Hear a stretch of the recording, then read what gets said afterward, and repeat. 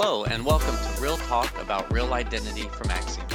This podcast is devoted to important identity trends and the convergence of ad tech and martech. I'm Kyle Holloway, your podcast host, and I'm joined by our co-host, Dustin Rainey. Hello, everyone, and welcome back to Real Talk about Real Identity. Real Talk about Real Identity is focused on exploring the convergence and related disruption of martech and ad tech seen from an identity practitioner's lens. So, Dustin, we continue to see market announcements and events that continue to send waves throughout the ad tech industry. Just recently, Google parent Alphabet reported monster earnings with their advertising revenue in Q4 topping $61 billion, which is up 33% year over year. Staggering numbers that further bolster the perception that many of their, quote, privacy moves are ultimately designed to drive adoption of and dependence on their advertising capabilities enabled by their full stack integration. And then in other news, the Belgian Data Protection Authority has come out against the IAB and its Transparency and Consent Framework, or TCF, which would put IAB into a data controller status and therefore responsible for potential GDPR violations.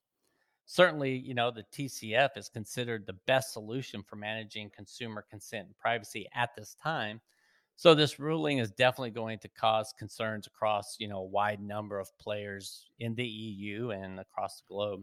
So whether weaponizing identity to drive walled garden revenue or legislating the capture and sharing of identity data to further protect the individual consumer, it seems that identity and privacy are inextricably tied together, and advertisers are in a precarious position of needing to drive value and exceptional engagement with consumers while not tripping over these landmines that are moving on a daily basis.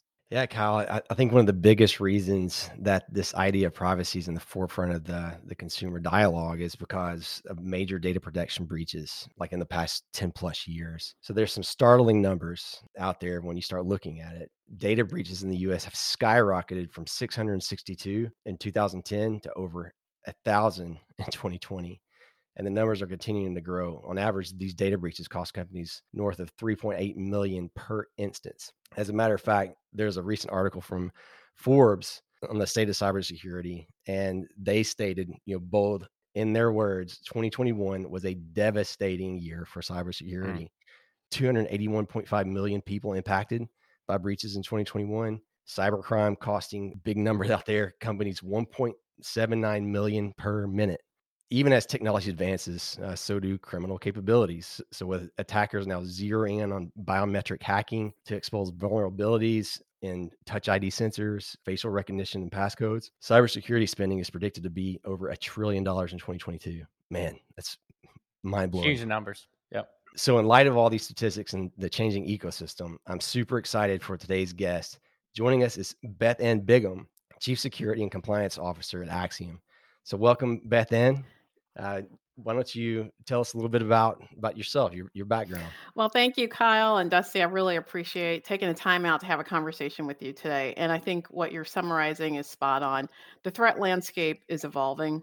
It's aggressive. It's a business. The actors that are targeting sensitive data, personal data, they have a mission and they have a singular vision around that mission, which is being able to grow financial outcomes from that. So my journey that brought me to Axiom started primarily in the healthcare space. I've spent a lot of years in a heavily regulated industry. When I think back over time, I joined in 2019.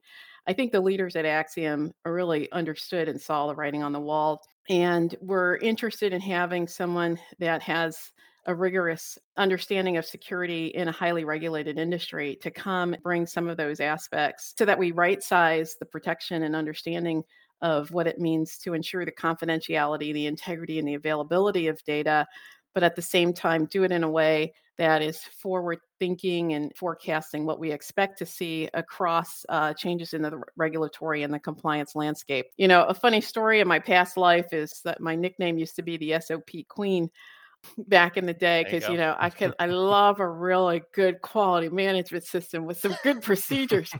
But we're way past that now. everything needs to be automated. We are defending data at the code level. And I think when Yeah. we talk about regulatory changes and what leaders are doing from government level, as much as we are passing these policies, we are under attack at the ones and the zeros, right? We're under attack at the code level. And so the more that we're able to automate what needs to be defined and protected, and then maintain that with a resilient kind of constant evolve around how we stay secure at that automated level, I think then you're starting to have same kind of equal apples to apples kind of defense strategy with where our threat actors where they are. Wow. Yeah. Excellent points. And, you really bring up this point about it's an ongoing daily, even second by second kind of situation, right? Around this data. And certainly kind of taking the identity lens to it of being, you talk about coming from healthcare, which is certainly a highly regulated industry, but just the fact that brands are moving into this, first party centric world, and identity being a core piece of that, which is names and addresses and phone numbers and emails, and even exploding out into mobile ad IDs and IP addresses. The number of elements kind of are being sought after by the bad actors just kind of continues to grow, but their relevance and importance within the marketing and advertising ecosystem also continues to grow.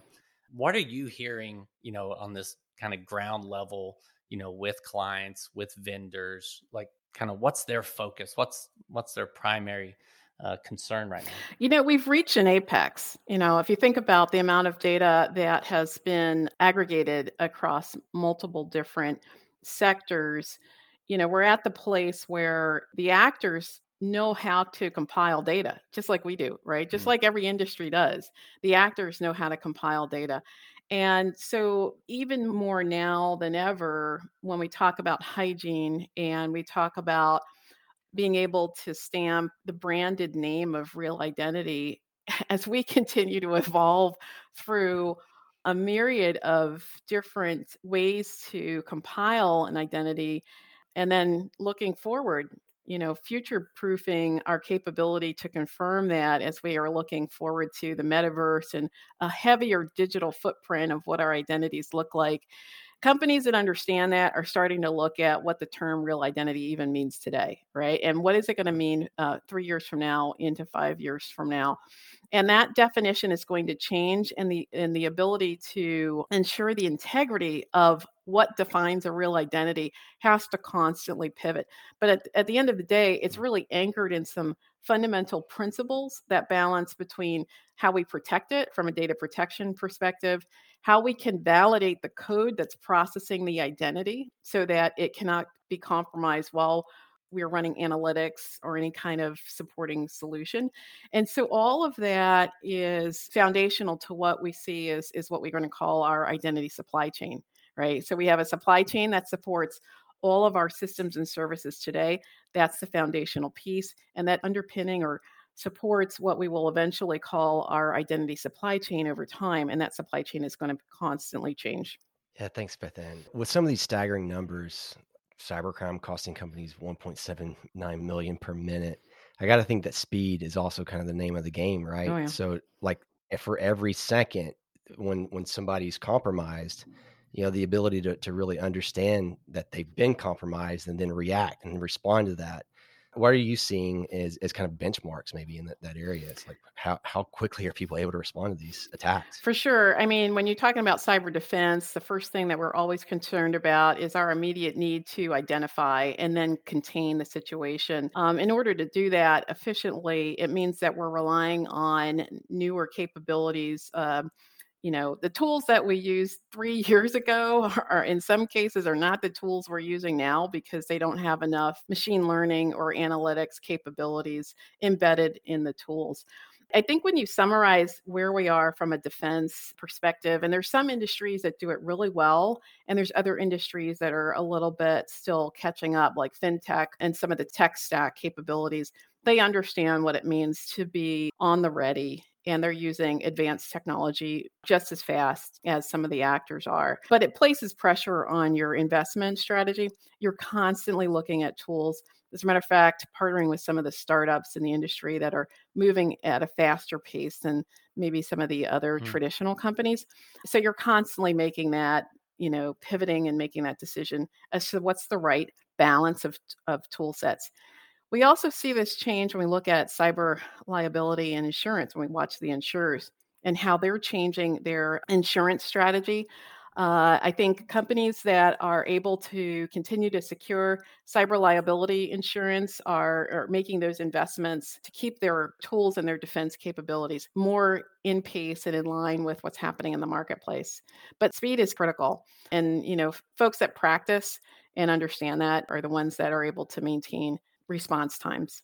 So I have a question that's kind of been at the forefront of my mind over the last couple of years. And now that you're on and you've got a different perspective that I want to tap into.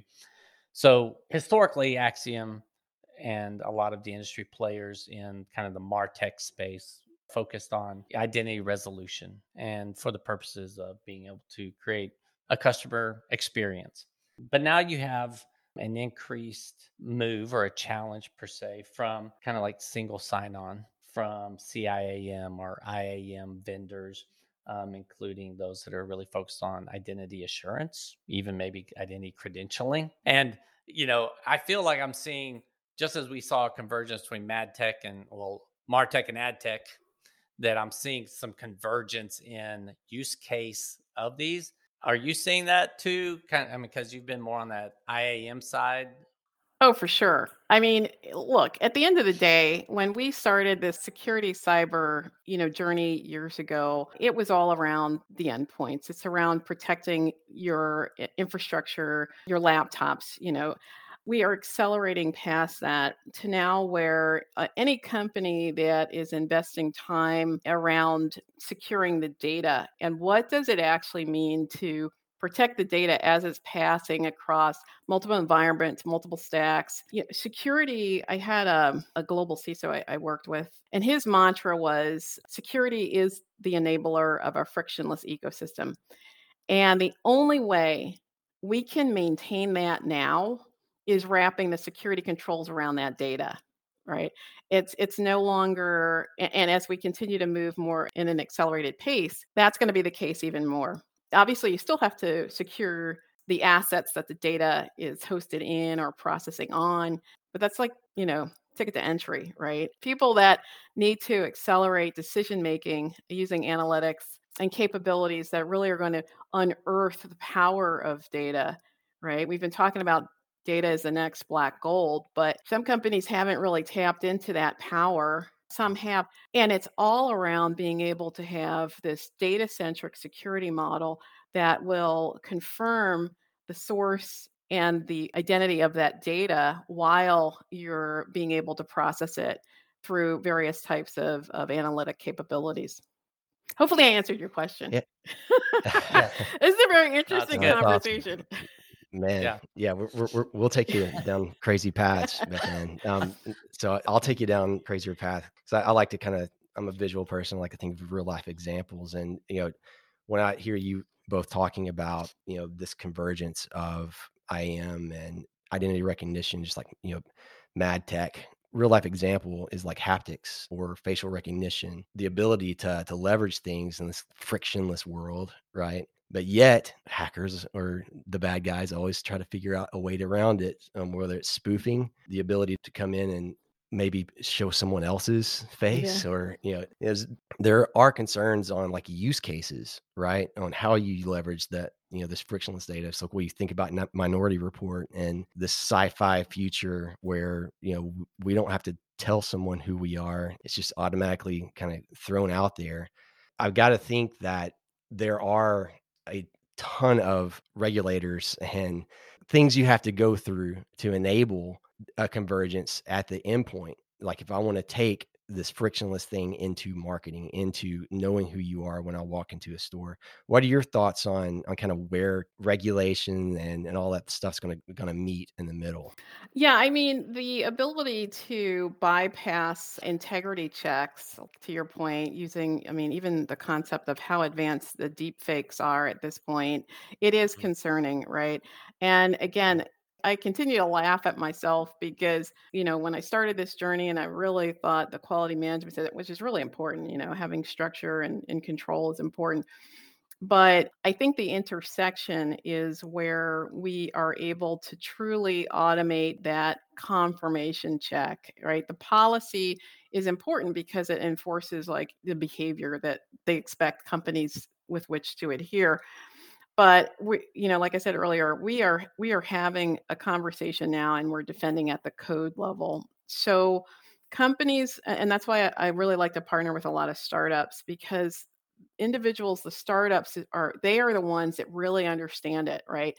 They are starting to shape security solutions that can leverage what processing, artificial intelligence processing, machine learning, NLP parsing, in order to validate, is this really a legitimate identity?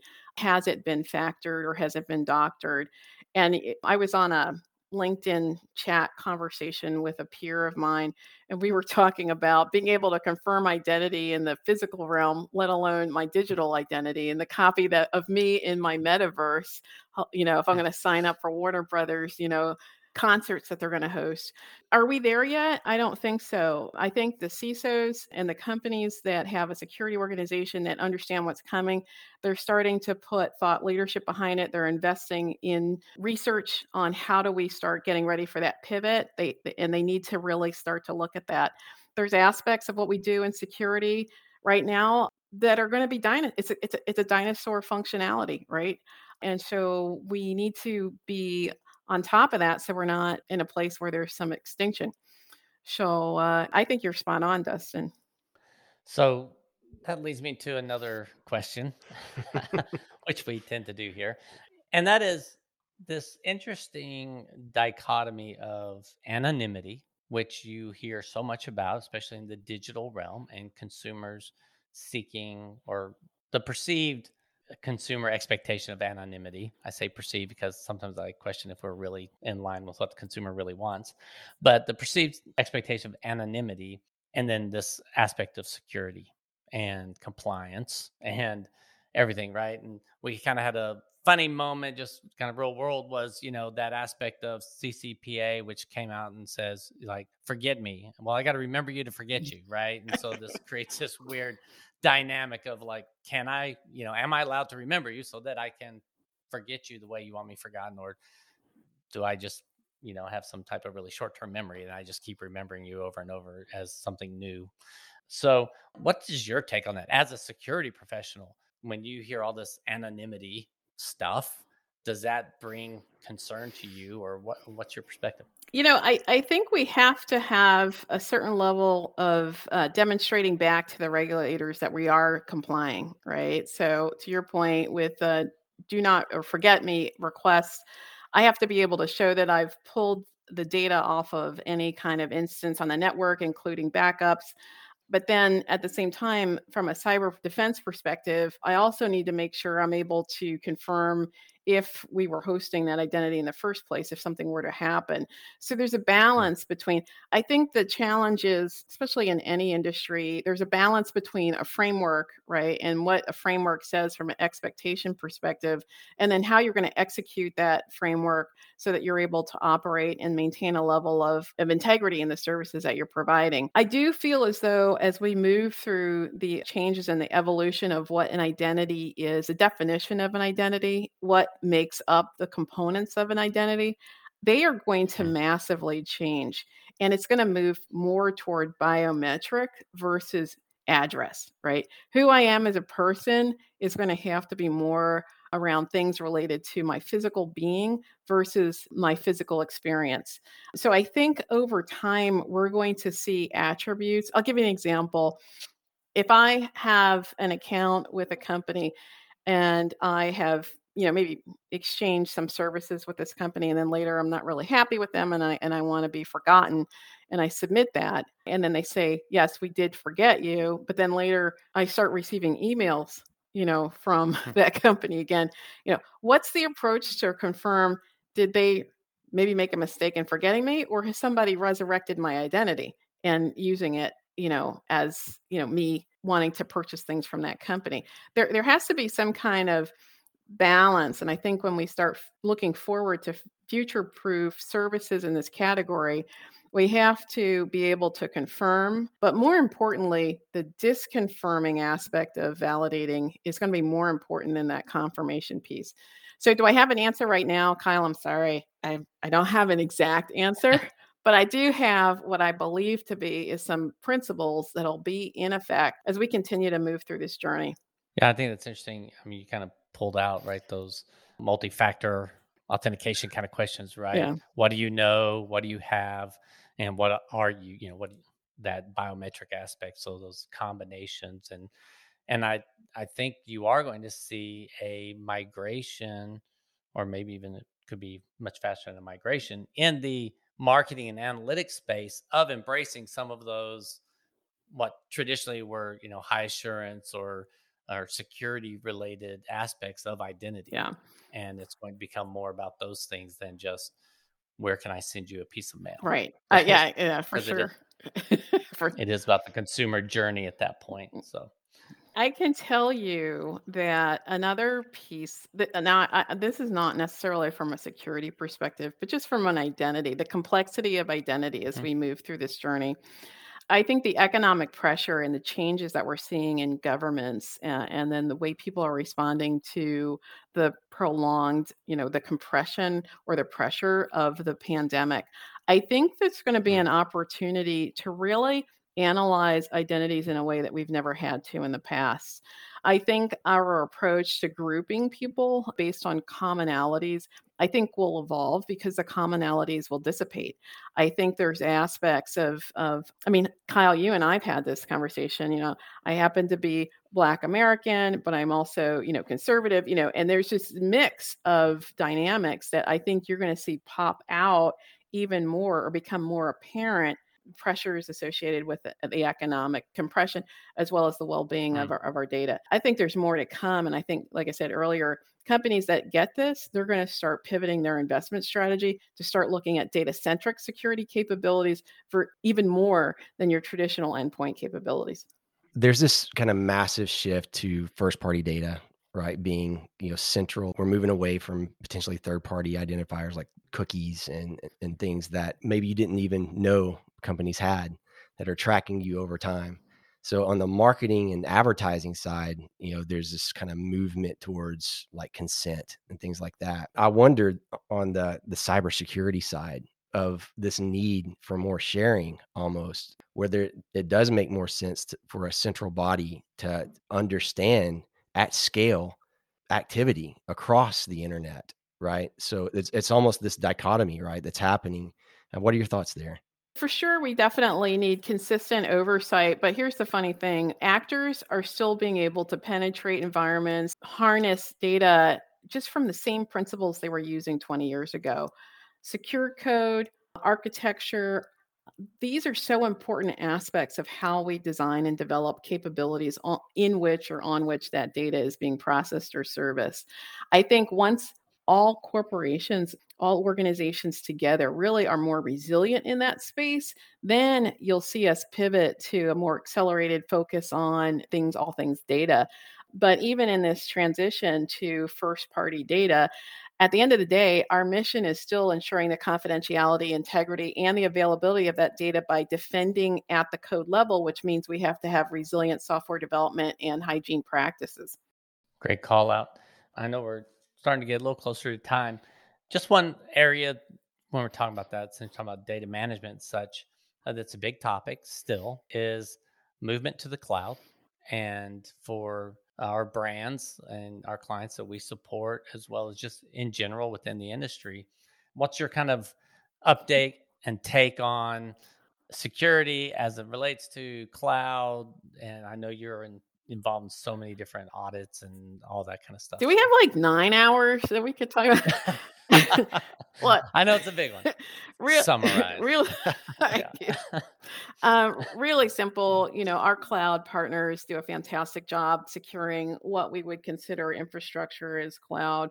And that's really the part of the stack that they own and manage. At the end of the day, in order for us to maintain the trust and expectation from our clients, we still have to be diligent on that application or middleware up, the application product side of the stack. And that is a fun area to continue to explore different kinds of testing, cyber response capabilities, but it's still the same process. It's still the same practice, just different technology. Great. I know. Was that fast? Always that was fast. Okay. That was fast. And I'm sure we could dive even deeper in, and we may have you back on in particular to do that.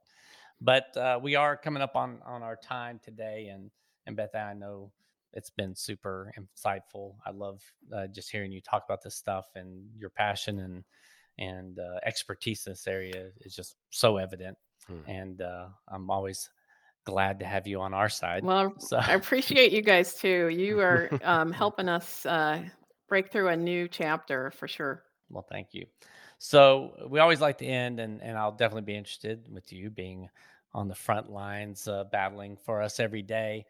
When you look to the future, out 2035, what does consumer engagement look like, in particular in the area of like identity and this aspect of security around that?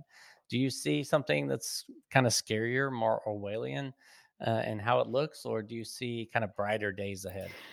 Trust is going to be a fundamental perspective no matter what. I have another colleague of mine who his whole concept is it shouldn't be like a privacy officer, it should be the trust officer, right? Brands that understand their consumers' concern is they will understand how important trust is, right? If I trust that brand and I trust the organization behind the brand, then I'm going to spend time with you, and then I'm going to provide data. If I'm not so sure about that, then I may be a bit more hesitant. And I think we have to keep that top of mind as we are constantly designing. Obviously, from a security perspective, that data protection piece is what enables the trust, because we are able to be resilient. We have to respect the fact that if not, it's when we always have to be resilient for that. Yeah. Well, Beth Ann, one, we know knowledge builds trust, and we are super grateful at Axiom to have you. Just that experience is so evident. Definitely want to thank you for being on and sharing, all your insights in this super important area of security. And I want to thank all of our listeners again for joining us. For more information about the podcast and finding other episodes of Real Talk, visit us at axiom.com/realtalk and find us on your favorite podcast platform. So thanks, and we'll see you next time.